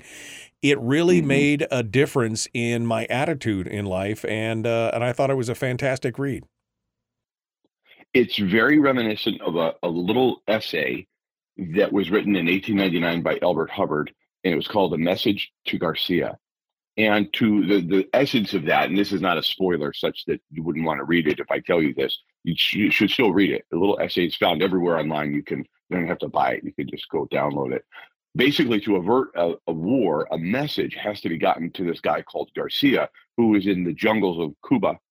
And the one who's tasked with delivering this message doesn't ask, well, why? Doesn't ask, well, how do I get there? Or what if I don't find him? He doesn't ask anything. He literally takes the communique, puts it in his inside pocket, and he goes to deliver the message to Garcia. And it's the same message. It's be the ant, be willing to alter your course, never accept defeat, and never expect that the path is going to be free of obstacles. Of course, there's going to be obstacles. Of course, the rules are going to change and the rug's going to get pulled out from underneath you.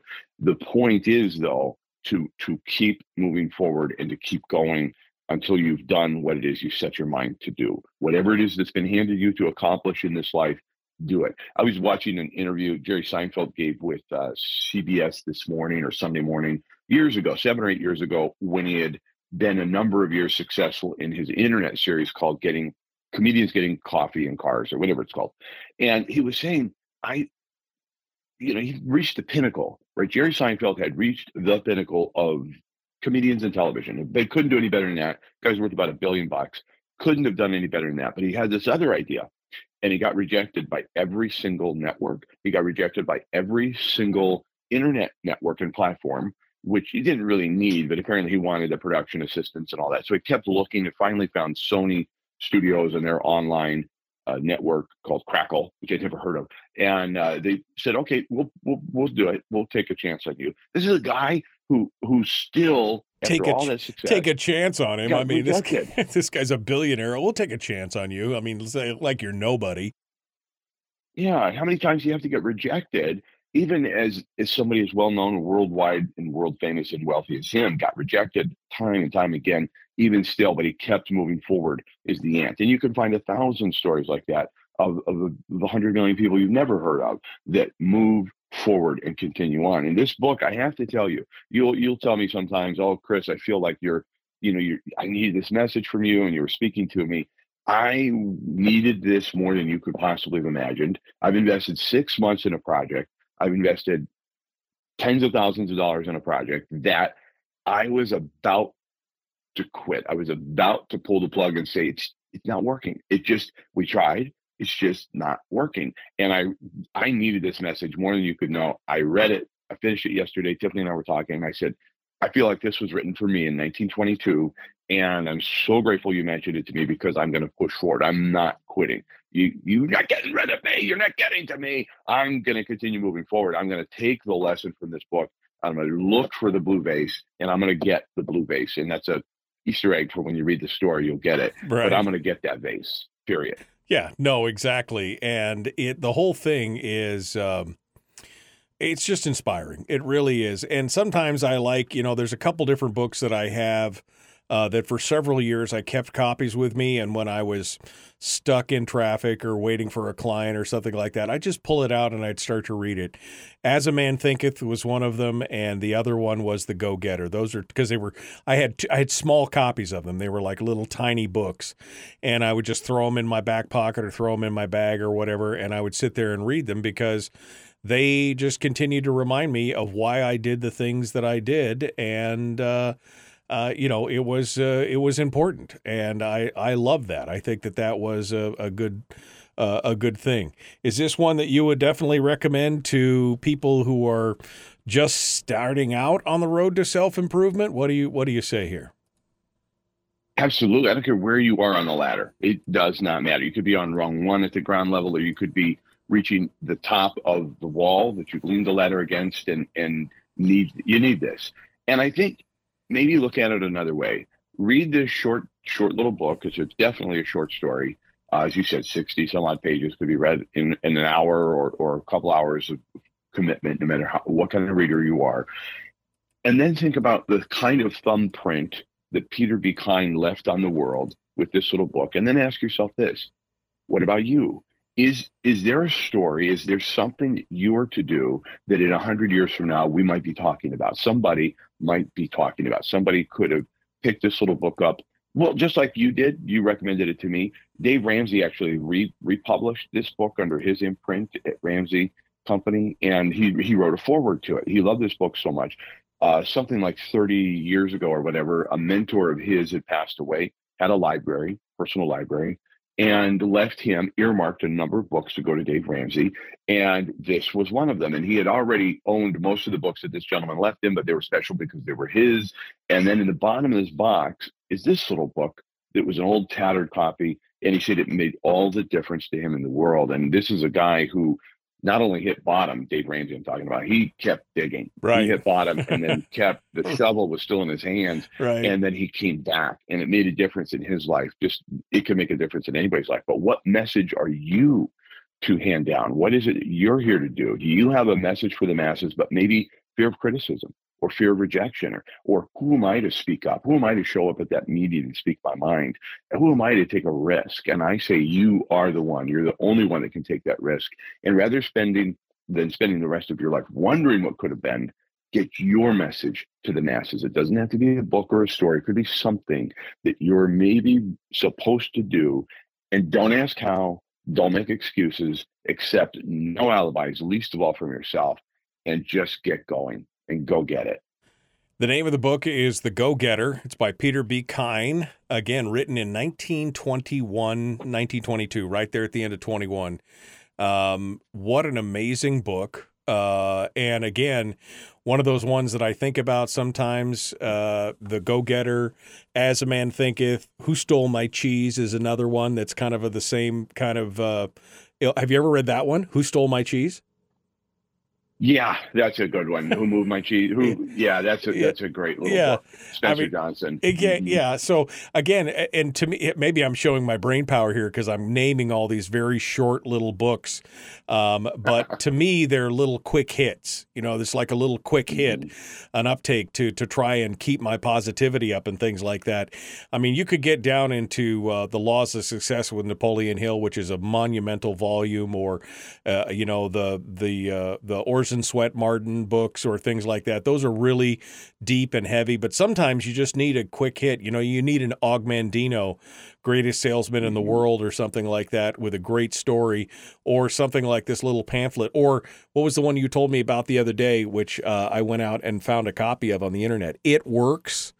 the pamphlet. I mean, that thing is like, what, 15 pages long, 12 pages long? But it lays down the whole thing as well. I mean, sometimes it's just those little things. And again, this is a reminder, Chris, of that old saying that basically who you are or who you will become is basically a consolidation of the people you associate and the books you read in the next 5 years. That's who you'll become. And this is the kind of stuff that I want to read. And I blame Pulp Fiction just a little bit. There was a time in the early part of the 20th century where people were paid by the word, and they would be far more loquacious than necessary simply for the fact that they got paid a penny a word. Or sometimes if you were Earl Stanley Gardner, maybe you'd get up to 3 cents a word in the pulp magazines. But they just fluffed and built up. Of course, why not? The more you write, the more you get paid, or the more words on the page, the more you get paid for each page. So I think so many business books and so many books on almost any topic are too long, and they're just too much. And when you boil down something to its essence, you're left with the gold. You distill it down to almost like an alchemist. You distill it down to what really matters. And so for me, that's how I like to write. And that's what I love to read as well. Yeah. So I'm really grateful you turned me on to this book. Speaking of books you've written, you may have some good news for us on your latest book, The Watchmen. I know it's available right now on your website at ilovehomeralaska.com. Is it available on Amazon? And I guess the audiobook is coming out soon. Is that the move here? Yeah, in fact, your version of my book will be far more popular than my own version. I know that, because The Making a Man and The Backyard Millionaire have been more popular on Audible than anything else. And so it's in review right now. I submitted it on the 31st, so it should be another day or two. So hopefully by this time next week, you and I'll be talking, and it will be, The Watchmen will be available on Audible. But right now, yes, ebook and print paperback copies available on Amazon. I've got them in my office, too, if somebody would like a signed copy. I'd love to just mail it to you. Just send me your address, and I'll mail you a copy. And but thinking of the books, the little book that I wrote, the first book I wrote called Born to Live, you can literally, and I love it when people tell me this, they say, oh, I read it in one sitting. And that's what it's designed to do. So it's if I do nothing else, that will be enough for me. That little book means almost everything to me. But yeah, The Watchmen is going to be coming out on Audible. By next Tuesday, it will be available. Chris Story, the man from Homer. Thank you, my friend. Folks, we got to go. We'll be back with more. The Michael Duke Show continues right after this. It's the Michael Dukes Show. Why not take a quick break? Be right back. Streaming live every weekday morning on Facebook Live and MichaelDukesShow.com. Chris Story with us right here. I mean, you do write short, concise little ditties. I mean, no matter what it is, it's shorter than anticipated. I mean, The Watchmen is a breakneck. The pace of it is a breakneck kind of thriller. It really happens over. I mean, that whole book happens over a period of 2 days. Day and a half, 2 days. Yeah. I mean, I was going to say that. Yeah, about a day and a half. Mm-hmm. Yeah, it is just a breakneck pace, but so full of stuff and just so juicy. That book is so good. Anyway, and I'm not just saying that because I narrated the audio version of it. It was really an enjoyable read, and it was kind of interesting to peer into the darker side of Chris' story. Well, I got to tell you, you freaked me out because I'm listening. I listened back to it while I was doing some yard work the other day at one of my rental houses, and I was alone, and things were kind of growing up, and I was out back, and I was listening to the pre-production, so it's not available for anybody else, but I get to listen to it early, obviously. And I'm looking over my shoulder, and I'm like, what was it? It's like, oh man, I was like a little freaked out to be working over there alone.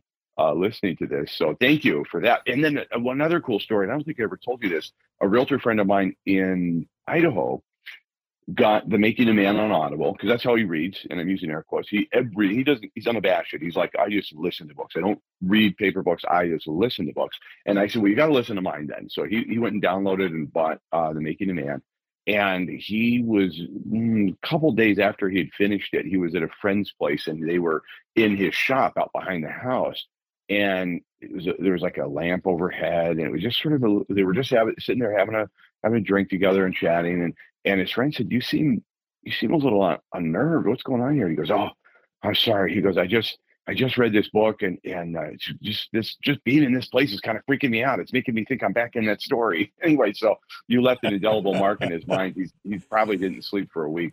That's good. I mean, the books are definitely, the Man series is definitely fun. I enjoy all of them, don't get me wrong, but when you're in a fictionalized world like that and you can really dig deep on some of the characters, especially in the first book, oh man, that character was so dark and so fun to play with.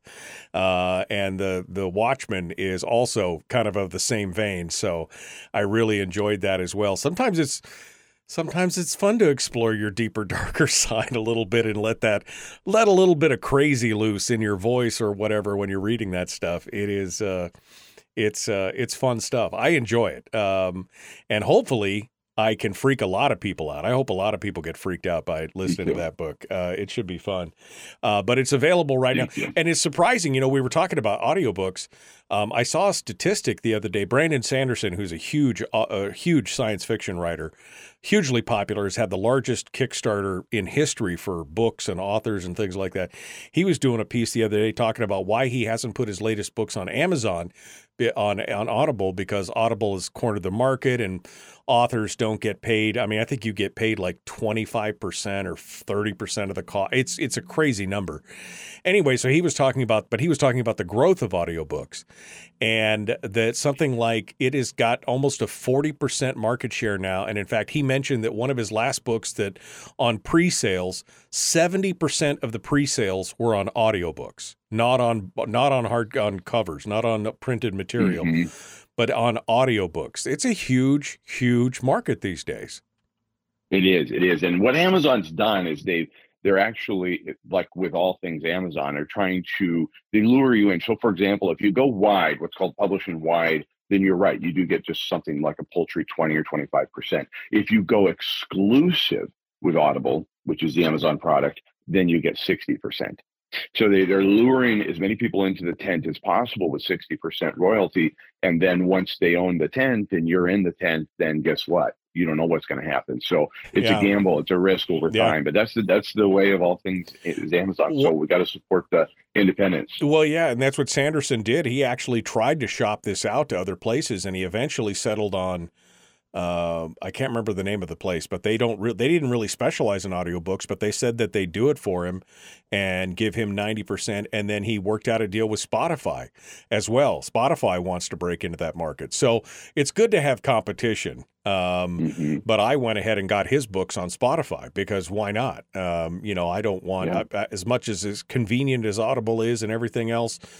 I want you guys to get paid. I want you guys as the authors and voice actors to get paid for that kind of stuff. So, but anyway, it's an interesting thing, and we had a good time. I had a good time, and I appreciate you let me be part of that. Just a small part of it. I appreciate that. You are it. Well, yeah, and let's talk about real estate another time, anytime. Yeah, let's talk about private property here maybe next time we're on or something. We'll talk about it. Yep. Thank you, Chris. I appreciate it. Chris Story, the man from Homer, right here on the Michael Duke Show. Let's get over to, let me turn that off. Let's get over to this. We got to jump back in. Common sense, liberty-based, free-thinking radio. The Michael Duke Show is right now. Here we go.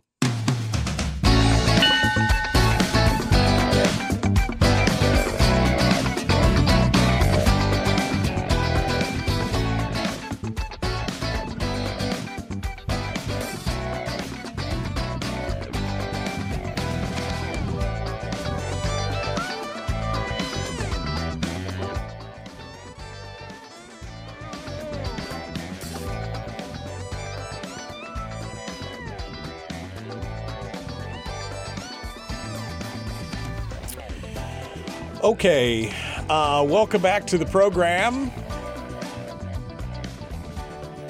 One final segment of the show here for today.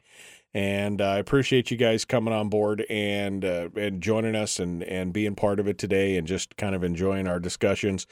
Just finished up with Chris Story with our Betterment segment, kind of our life coaching lessons, and we appreciate that. Went on and on about private property rights. Again, that meeting in Fairbanks, if you're in Fairbanks, you're going to want to be at the Borough Assembly Chambers tonight at 6 p.m. for public comment on that comprehensive plan, because I guarantee you that all the trail people, all the people that want public trails, all the people that think your property is not your property, they're going to be showing up. They're all going to show up. I guarantee it. So if you're a private property advocate and you want to protect your property, I recommend you get over there 6 p.m. tonight. I saw an article today in the ADN that caught my attention, and it struck a chord with me because I've been remote working for a long time. I have been remote working. Obviously, I'm remote working right now. I'm in a studio that I built in my own home for this purpose of doing voice work and doing my show and things like that. But I've been working remotely on and off for probably the last 9 years. And it's freeing, it's gratifying. I find it to be much more efficient for me personally. I'm able to get a lot more done and things like that. And the pandemic, again, that was one of the silver linings of the pandemic, is that that remote work really became an ingrained thing. I mean, it was talked about before, but it was really not practiced. And it was a real exceptional situation usually if somebody got to remote work. But the pandemic changed all that. And there's an article up in the ADN saying employers need to realize some workers would rather quit than return to the office.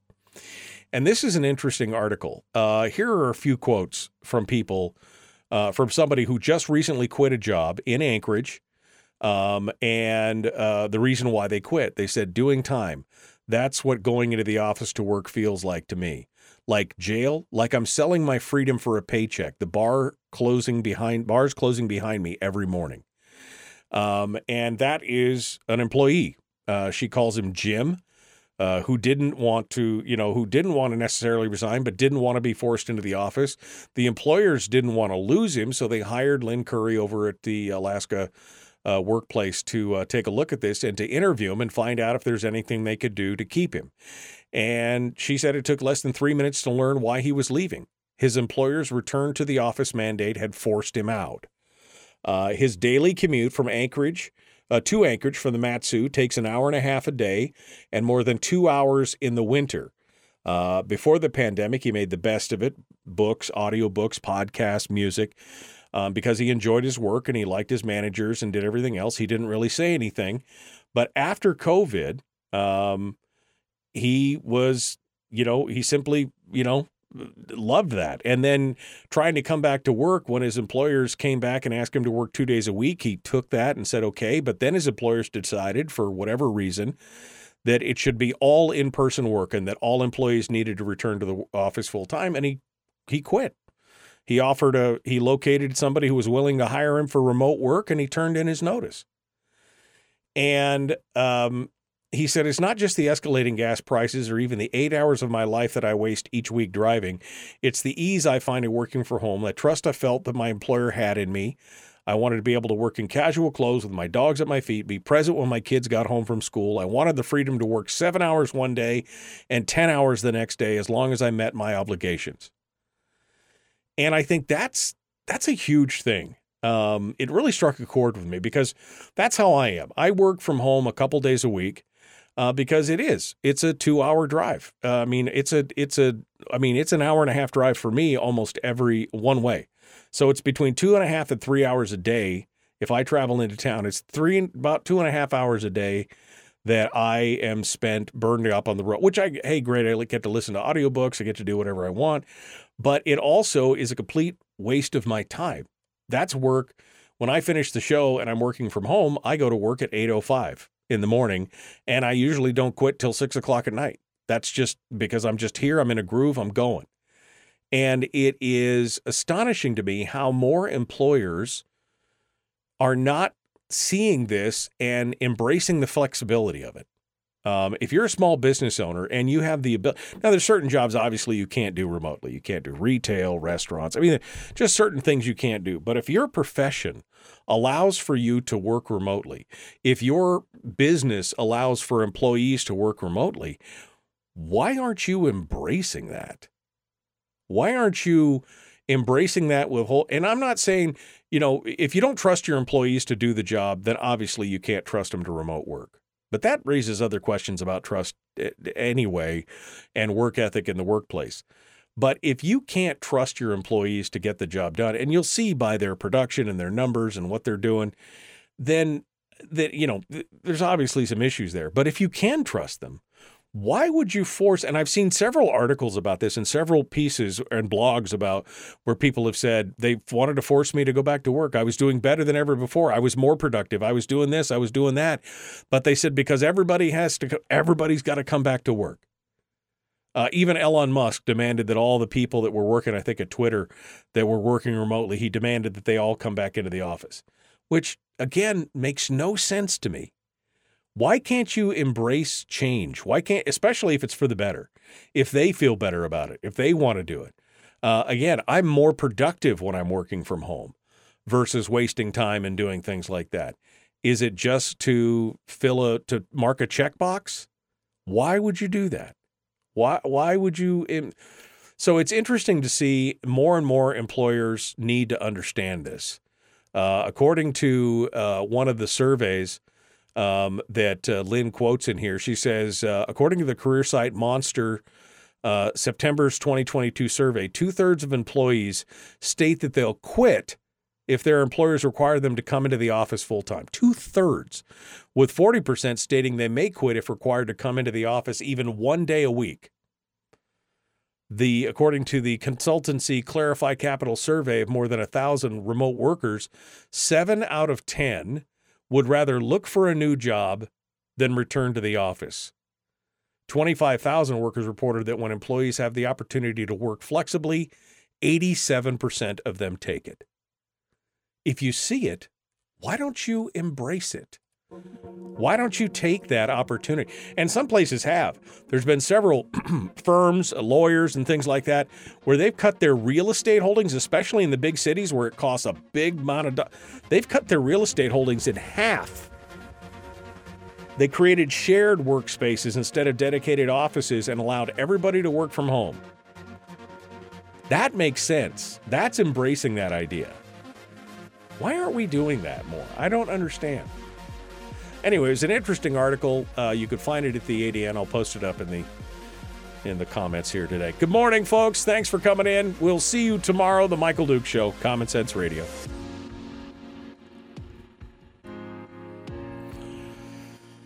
Okay.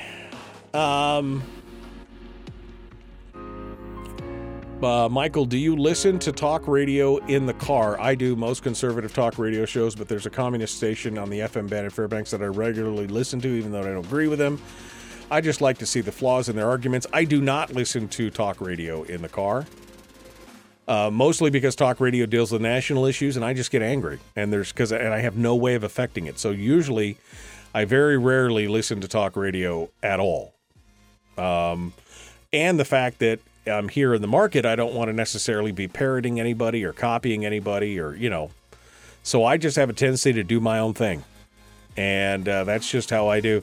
I listen to podcasts. I listen to a lot of audiobooks. And I regularly monitor my competing radio stations to see what they're doing. That's about it. Anyway, thanks, folks. It is good to see you today. Thanks for being part of it. We will see you tomorrow.